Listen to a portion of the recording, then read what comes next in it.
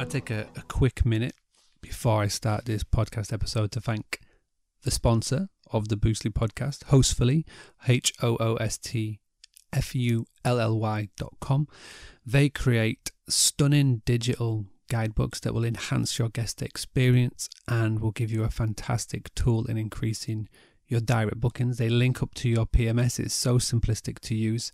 You can head over there right now and get 2 months free of their premium service. All you need to do is, when you're going to check out, put in the coupon section Boostly 2M, so BOOSTLY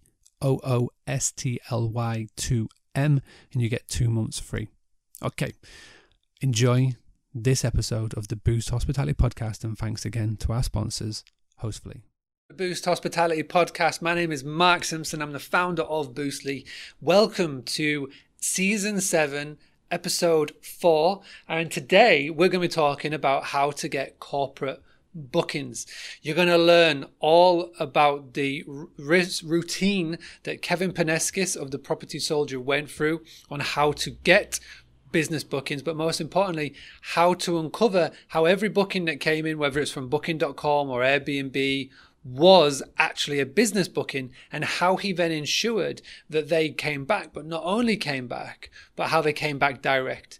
Kevin is a fantastic guy. He is doing amazing things with progressive property and his own brand, The Property Soldier. You're going to find out how he came out of the army with property already on his portfolio, how he turned that into serviced accommodation, or short stay accommodation as I like to call it. And we're going to find out more about how he is future-proofing his business moving forward.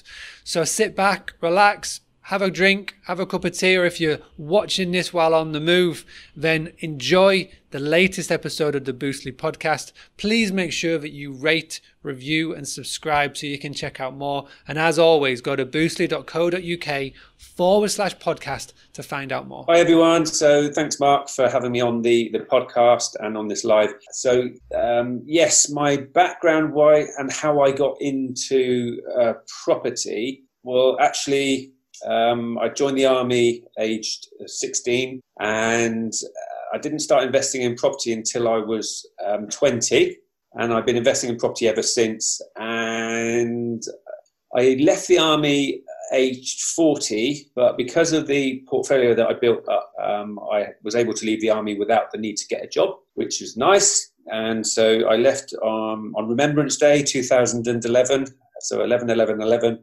And I haven't had a job since. I'm now completely unemployable. And different property investment strategies are buy to let, buying and selling, buy, refurbish, refinance, done lots of that, buy, refurbish, sell, deal packaging, rent to rent, HMO, houses of multiple occupation, lease, purchase options, assisted sale, vendor finance, lots and lots of different property investment strategies.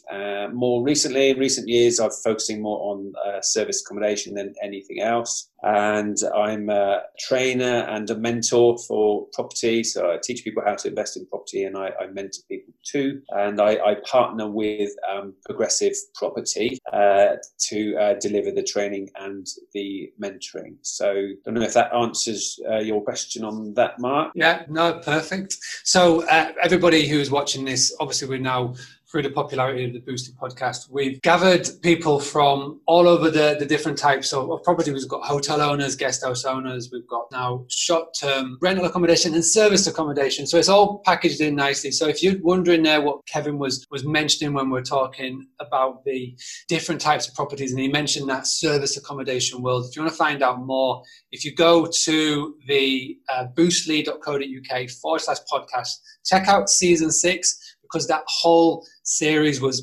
dedicated to service accommodation. You can find out a little bit more about that terminology. But this is a really good chance to chat about corporate bookings and business bookings, because with service accommodation, a lot of people just assume that is who it's catered towards, where, when we've learned last season that it's for leisure and business. But a prime focus on that is getting those corporate bookings. And that's what we're going to talk about today. And I've been trying to get Kevin on for a while. Busy guy, so we do appreciate you coming on and doing this. So I guess the perfect place to start then with Kevin was when you were coming out of the army, moving towards this portfolio and going down the route of service accommodation, or short stay accommodation as I like to call it. What was the one bit of advice that you wish that you had received from your peers when you were getting started into this SA world? In service accommodation, yeah, please. Yeah, absolutely. It's with any property investment strategy that I've got involved in. I've gone and got trained on it first. As I said earlier, I was investing in property for nearly 20 years with no training.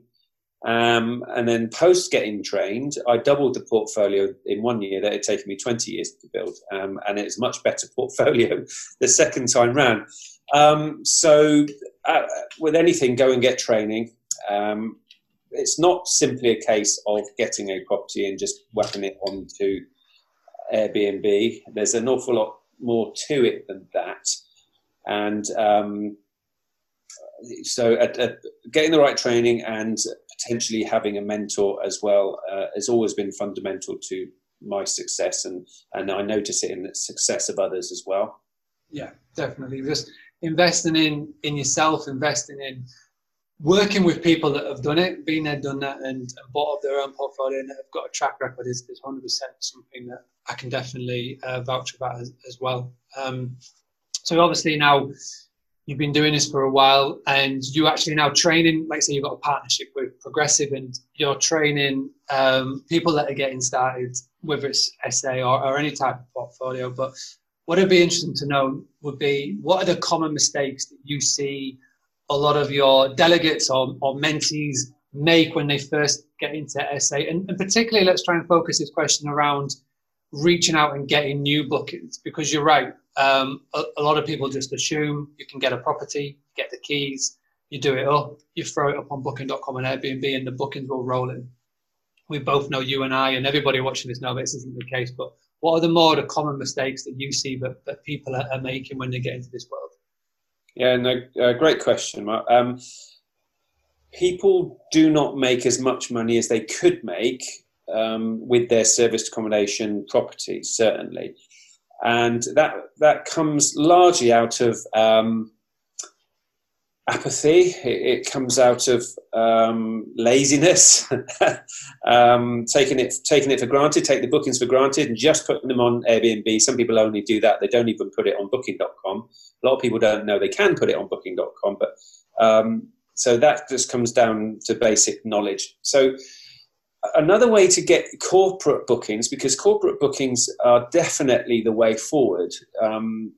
Yes, you can get 1 night, 2 nights, 3 night stays from your Airbnbs and booking.coms, but that's not where the money is, because for every time you have a guest check in and check out, you've got to send the cleaners in and do all the laundry, and that will totally wipe out an awful lot of your profit. So you actually want to target the corporate guests, because they're the people that are more likely to book for longer periods of time. And so the best way to target those people, I mean, there's other ways, and this is where, Mark, you'll come in to do that with your ideas and concepts. But for a lot of people, the initial way to get corporates is to retarget those corporates who have already stayed with you. And so the easiest way to do that is actually with meet and greet. So if you have somebody meeting your guests who are arriving at the property, and just a conversation with them saying, what you're here for, what you're doing. And they might be, they might have a contract in your town or your city for the next week, 2 weeks, 2 months, 3 months, etc. A lot of people will only book for the first week and then look for further accommodation for the following week onwards. And so if you can then meet them and essentially establish that, then what you can do is get them to book direct with you and not come in via Airbnb and booking.com in future. And you can give them your website for them to book with you direct from that moment on. And that's perfectly allowed and perfectly acceptable. Airbnb and booking.com are happy with that taking place. And so that's how you start to create your own list, if you like, of people that are giving you permission to contact them, and they can book with you direct, and therefore they can save on the booking.com, Airbnb, and all the other online travel agent commissions. They can save themselves money by booking with you direct. You could offer them a 10% discount to come with you direct, and that's actually going to save you 5% in commission. because you normally pay booking.com 15% commission. So that's a way of to start off with, the easiest way in order to get corporates. And then when you've got people staying for longer than a week and, a month, 2 months, 3 months, 4 months, all you're doing is sending cleaners in once a week to do a sort of light clean, change the bedding and towels, etc. And you'll make a hell of a lot more money because you have no voids, and that's all your costs week on week is just that one half clean plus the change of linen. So I don't know, hopefully that makes sense, Mark. Yeah, well, there's so many ways we can unravel this answer, and I love that's sort of the way that we go down. And I just want to pick up on one of the first things you said, and you talk about one of the misconceptions, one of the biggest mistakes you see people making is laziness or just assuming money's going to come in. But you said there about meeting guests when they arrive and having a conversation with them. That is such a basic thing that I see so many people not doing because they throw out the most common excuse, I'm too busy.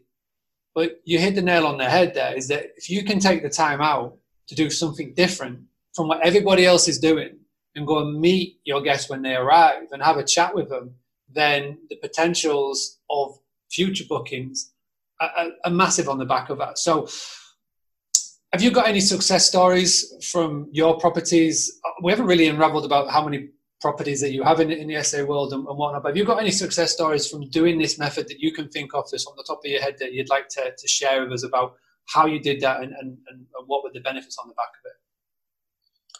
Well, in terms of getting direct bookings, yeah, we've had, we've got properties scattered all over the country now, SA properties. So our main personal goldmine areas are Swansea and Plymouth in terms of SA. But with SA management, we're JV with people all over the country now. So it's in excess of 60 sort of SAs in total. That doesn't include our other properties in the portfolio.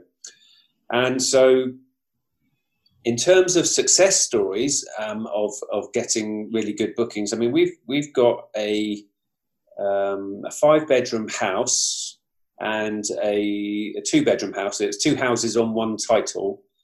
And we cash flow on that about £3,500 a month. And the purchase price of that property, the 2 houses on one title, was 90,000. And the refurb, it needed a lot of work, was 65,000. However, it revalued, off the top of my head, 240, something like that.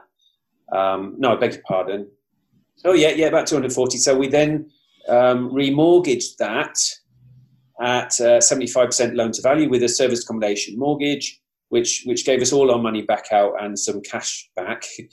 And so after all costs, after cleaning, after laundry, after everything, we're cash flowing £3,500. That's profit. Mm. And Swansea is 4.5 hours away from me and Caroline. So this property is in Swansea. For those Londoners, £90,000, that's not annual rent. That's purchase price, okay. Yeah. And so people have to get their head around the South Wales, North of England type market as opposed to South East. But the point I'm going to make here is that there's lots of work to be done with service accommodation. It's just you shouldn't be doing it. And so meet and greet. We pay £15 for somebody to go and do a meet and greet. The main people that do it are ex-cleaners of ours. 15 quid is a lot of money for somebody that's used to scrubbing toilets for an hour for 15 quid or whatever. And they're quite happy to go and sit in a lovely service accommodation unit with Wi-Fi and the heating on and watching telly, waiting for someone to knock on the door or to send a text or to ring or whatever because they need to be let in. Now, what the meet and greet person then does is have the conversation with the guest. Why are you here? How long are you here for? What's the contract? Oh, wow, would you like to book with us direct from now on? Here is the website and here is the discount code that you can use to get the discount, etc. And people say, oh, well, I don't want to pay out 15 quid. Well, we've had 6-month bookings as a result of that. And otherwise, if no one met them, they would have come in, stayed for a week and buggered off and stayed somewhere else. Yeah, 100%. For the sake of 15 quid, you can make yourself a hell of a lot of money. Yeah, I love that. And again, for those, you've got a property, Swansea is a long drive away you value your time, obviously, and obviously you've grown this portfolio up, and to be able to work around that, because obviously the more properties you get on, the busier you do become, because you've got all these moving variables. So to be able to find a fix for that, to be able to reach out to ex-cleaners and just train them on what they need to do, what they need to say, and then do you have a system and a structure set up in place where they report back to you after the meet and greet, and just to say, hey, so we've got a business guy who is staying in the area, but they're looking to get more, or do you simply trust that person then to do the upsell, so to speak, and to get them to come back more? Yeah, so depending on the meet and greet person, some of them are more experienced and more skilled than others. So our main sort of meet and greet person, yeah, she can do an awful lot. Otherwise, if it's just one of her guys, and they're quite often just cleaner friends of hers, actually, in the Swansea area, they can just obviously let us know that what they've gleaned from the guest, and then one of our team can just reach out to them and get the direct booking and the long booking and negotiate the discounts and all that sort of stuff. So ultimately, yeah, you can train your people as much as you can, and they will do you know what you teach them to do or what's in their capability. Absolutely.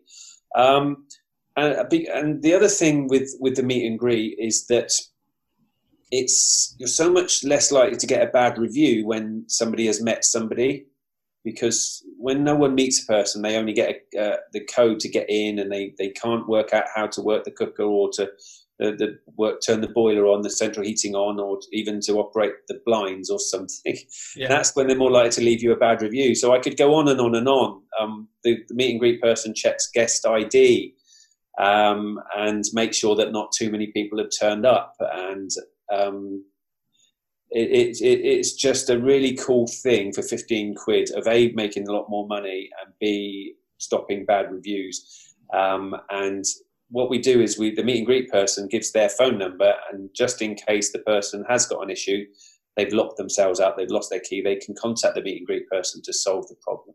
Yeah, I think there's so many benefits to it, and it's maybe one of the reasons why people in guest houses, people that live on site, just tend to naturally get more better reviews, because you're setting the guest expectation right from the very start. Like normally, as we all know, we've all stayed in rental properties all around the country or all around the world, and when you first arrive in a property that's got nobody there, or you're just relying on a text message, it can be a little bit overwhelming, as in, where do you get the heating going? How do you get the TV? The kids are screaming, you want to get some on.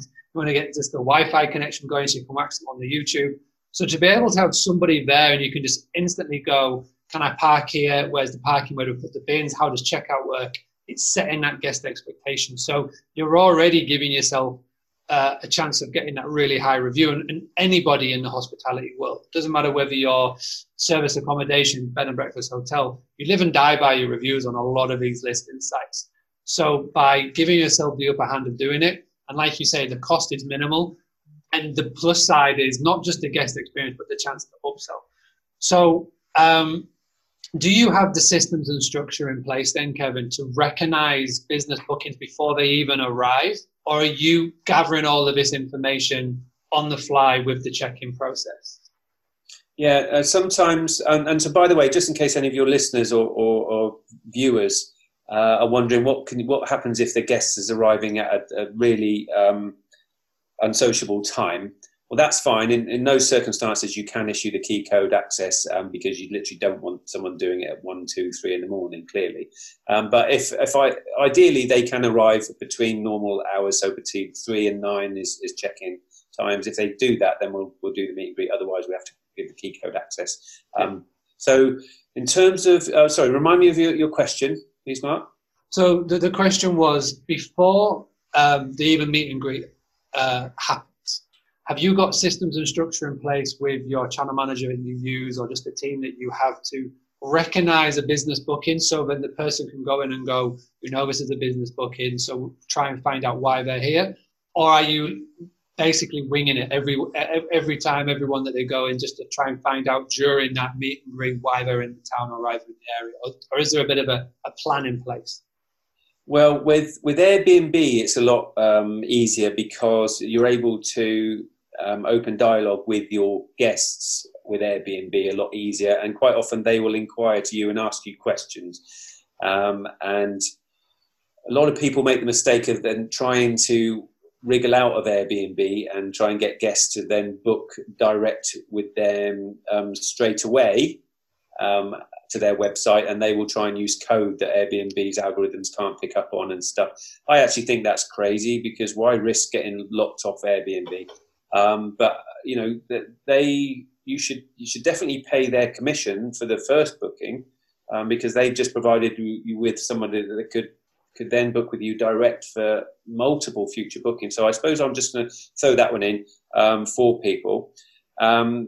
But yes, with Airbnb, you can open dialogue with people and establish why they're coming, etc. That's cool. And so you know before they come that they're business. It could be quite often the PA to the MD or whoever in HR is tasked with booking accommodation for the team, for the contractors, etc. And often they're just using Airbnb as that platform in order to source SA.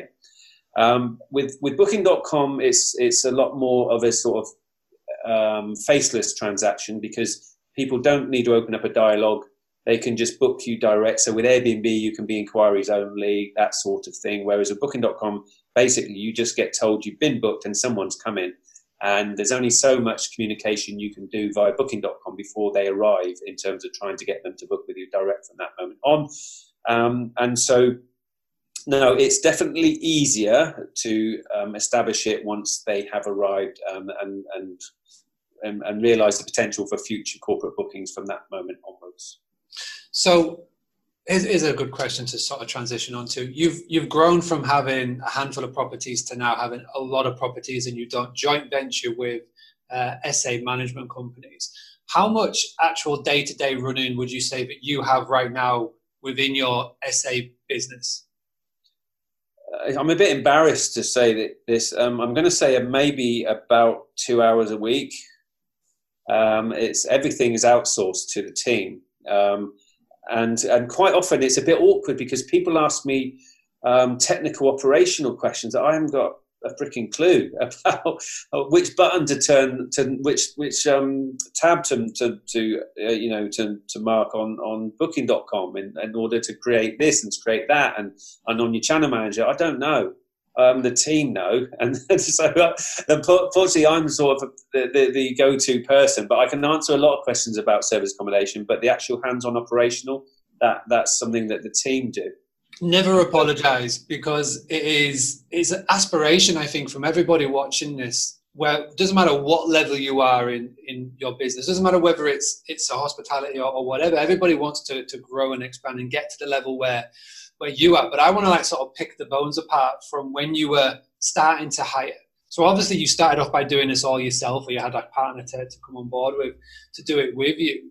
But that first hire, that first time that you grew a team, what were you nervous? Was this something that you used to do and were experienced with from the time when you were in the army, or were you really nervous when you started to hire because you're having to relinquish control? What was the progression from going from sort of the startup stage of this process to growing? What were the thoughts that were going through your mind? And were you like I say, were you reluctant to relinquish control, or could you just not wait from the start? We had Ahmed Khan, another progressive guy. He couldn't wait to offset the day-to-day task of his business, because he knew what he had to do to get to that next level. That's why he worked with Guesty. What was it like for you, Kevin? Well, for us, we went on whatever training we could get. So we were already experienced and established with traditional property investing, HMO, buy-to-let, etc. But we wanted to get into service accommodation because of, I don't know if many of your listeners have heard of Section 24, the anti-landlord tax. Well, that was going to bite us on the bum big time because of the amount of mortgages, interest-only mortgages we've got. And the government were going to be removing the mortgage interest rate relief. Well, the reason why we wanted to get into service accommodation is that if the same properties, or if you're using property as service accommodation, you can still offset your mortgage interest, even owning them in your own name. You don't have to put them into limited companies. So service accommodation is trading income, whereas buy-to-let and HMO is investment income, so they're treated differently for tax. And so that's why we wanted to get into SA. So we went on whatever training, we've been on all the different trainings that were out there at the time, and all that was being taught was apartments.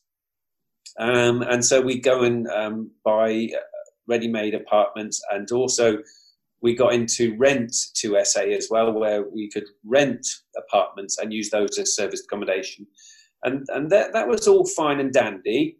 And so we were learning the ropes ourselves initially before we start outsourcing, the meet and greet and all of the different systems and processes involved. To start off with, I've never actually had much of a handle on the operational side, because my other half, Caroline, is more operations than me. And so she supervises the team on that side of the business.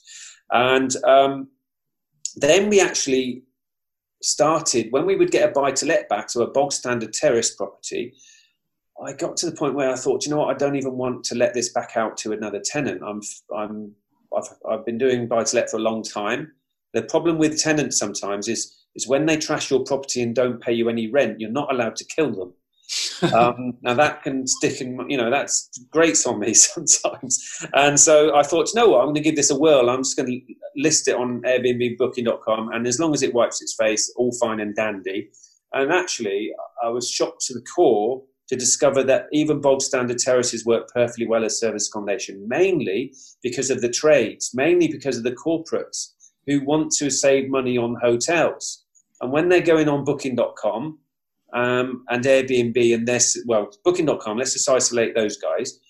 When they see how much it's going to cost for them to stay in your town and your city for X number of months, then they can see a service accommodation unit that could accommodate them just as well. Could be a 2-3 bedroom house, and it's a significant saving for them. That's when they will book you instead of the hotel, and they've got a lounge and they've got a kitchen. They haven't got all the shenanigans of paying £6 for a pint in the bar and 15 quid for burger and chips. And so actually, service accommodation, the trend towards service accommodation away from hotels is significant at the moment. And even the bog standard terraces are fantastic for service accommodation. So they're cheaper to buy and they're cheaper to rent. And you can avoid Section 24 tax. So it's just a multitude of reasons why. Yeah. And again, it's all about adopting for your customer avatar, your ideal guest. Like when you set up a property, it doesn't matter whether it is a guest house or rental or service accommodation, you've got to know who you want to be attracting, and because you've got to get across the right marketing message, because you want to be saying, right, if you're coming to my town or city, Swansea, Plymouth, wherever, and if you're coming for work, don't go, like you say, getting into an expensive hotel where you've got to then worry about food and whatnot. You can come in, you can get in, you've got your own kitchen, your own lounge, you can relax, you can go get a can of beers for cheaper than one beer in the bar. You can cook your own meal, have a healthy meal if you're in a health kick. And like I say, you can just sell that really, really easily.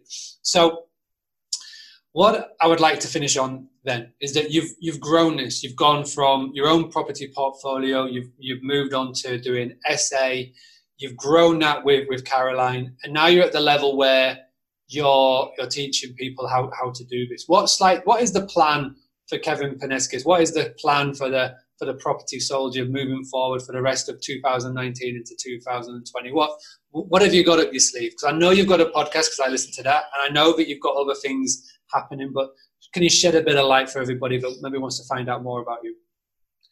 Okay, great. Thank you.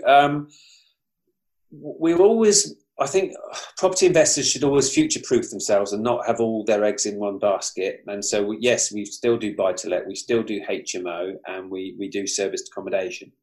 Obviously, I earn money from teaching people how to invest in property and serviced accommodation as well. So there's literally, to coin the progressive phrase, multiple streams of property income going on here. And so your question was in a couple of different parts, but future-proofing. One of the things that we're also doing now is acquiring guest houses and B&Bs and using those as serviced accommodation. Now, the reason why that's cool is because, don't get me wrong, I haven't gone start raving mad. I've got no intention of providing bacon and eggs first in the morning and be checking people in at 12 drunk at night and all that stuff. But the thing is with a guest house is that it's C1 planning, so you should target ones that are C1 or have got grandfather rights to do guest house, and you can acquire that and turn it into a studio rooms. So all you need to do is put a little kitchenette, and sometimes, depending on local, building control regs and fire regs, you might just put in something that's got a sink, kitchen unit sink might just have a microwave in it. But ultimately, all of a sudden, you don't need to be doing bacon and eggs. So that's now a studio room. It's obviously en suite and it's got a little kitchenette thing. Now you don't need the owner's accommodation. You don't need the dining room. You don't need the kitchen. So you've just freed up a huge area in that property. And guess what you do with those? You turn those into studio rooms too. Now, the amount of guest house B&B owners that I speak to now that are desperate to get rid of them, they thought in their 50s and 60s it was going to be a good idea. And then the knees go and the hips go and they're working 365 days a year and they realise it isn't a good idea. And so you can acquire these types of properties really cheap. That you can even do lease surrender, where you can just take over the lease of these properties. You can put an option in place to secure the purchase price now and exercise your option to buy it at a later date. You can significantly increase the commercial value of it by converting this extra space into letting rooms. And then once you've significantly increased its commercial value, you just refinance at its new commercial value and pull all your money back out. And so this is the model and the area that we're moving into. Yes, we're still going to do furnished holiday let and serviced accommodation, but in terms of acquiring guest houses and B&Bs to turn those into what we call apart hotels, that's definitely a growth area that people should get excited about, because there's everywhere, in every single part of the country, there will be guest house B&B owners that want rid. And because they've suppressed all the turnover to try and stay below that threshold and to squirrel away the money, they've suppressed the commercial value of it. Well, that means you can get it at a really good price, but then turn the business around and then get all your money back out. So if there are any bed and breakfast owners watching who are looking to sell, where are you looking to purchase at the moment personally, Kevin? Well, what we're doing is we're actually using people that come on our trainings to go out and they source deals. Because they go back to their area and they can form the relationship. They might be family members or friends or the local B&B, and they can ultimately say, look, would you sell if you could? I mean, I tested this. I went to Cambridge and I knocked on 4 guest house doors. They were all side by side, unannounced. I didn't have any viewing scheduled or anything. And my exact words were, look, I'm looking to buy a guest house B&B in the area. Do you know anyone willing to sell? I got 4 viewings on the spot. Do it between after 3 o'clock, but that's normal check-in time. They've done their cleaning. But in fact, no, this was before 3 because they were in the middle of doing their cleaning. And I got 4 viewings on the spot, even in their owner's accommodation. They were said, yes, please make us an offer. We want out. And so that's how motivated these people are. So yeah, absolutely. People can go off to the 4 corners of the UK. And if they come back to us and say, look, we've got a really motivated seller, and the more run down the guest house, the better, because you get to add more value to it. Because it's going to need a full refurb anyway, because you're going to rewire it, totally revamp all the rooms. Not huge, but turning all the other accommodation into studios, it's going to need a decent refurb on it. So if it's run down, great. If it's got really bad reviews, average reviews, great. And then ultimately you just turn the business around and refinance it at its new value. So that's what we do, is we use people to go out there and bring us deals, and then we're open to some sort of joint venture there. And I guess as well, thinking about the marketing side of things, is if you do purchase a guest house and all of that, then you have access to all of their past guests. So again, when you buy the property, then you're getting access to that. So then you can do everything that you need to do to rejig their memories and tell them about the new owners and whatnot. So lovely. Right, well, we will leave it at there. But Kevin, we know that you do the progressive, you do training and whatnot. If anybody wants to find out more about you, more about the Property Soldier, where should they go? Where are they going online? Okay, so they can visit my website, www.propertysoldier.co.uk. So propertysoldier.co.uk will take you to my website, and if people want to come At the moment, people can come on a half-day training of mine for nothing. It's hosted at Progressive, so it's all via Progressive. You basically, give us your details. Someone from Progressive will contact you and book you on. I do often charge for those. So when I'm doing my own webinars or my own networking events, people need to pay to come on those. But if people do it straight direct to my website, then they can come on for free at the moment. And then my Facebook page is the Property Soldier. You'll find me on Facebook if you just search for Property Soldier. That's how people can contact me. Lovely. And I will make sure in the show notes and in the blog post and wherever else you're watching or listening to this, I'll make sure we've got all the links to Kevin's things there. And thank you very much for everybody for tuning in. Thank you very much for Kevin for doing this. I know you're a busy guy, so we really do appreciate it. If this is your first time that you have tuned in to the Boostly podcast, what I'd love for you to do is just go and rate, review, and subscribe wherever you are listening in. If you're watching this on the YouTube, you're watching this on the Facebook, make sure you stick around and go back and look at all of the back catalogue of interviews that we've been doing recently. Season 6 is all about service accommodation, which is the world that Kevin in. Season 7, we're reaching out to industry experts to chat about everything from Instagram, self-check-in, we're talking about technology, we're talking about the guest experience. We're also always going to be talking about those direct bookings. If you want to find out more, go to boostly, boostly.co.uk/podcast. If not, if you've done that already, please go and, like I say, rate and review. And we will see you for the next episode of the Boostly podcast.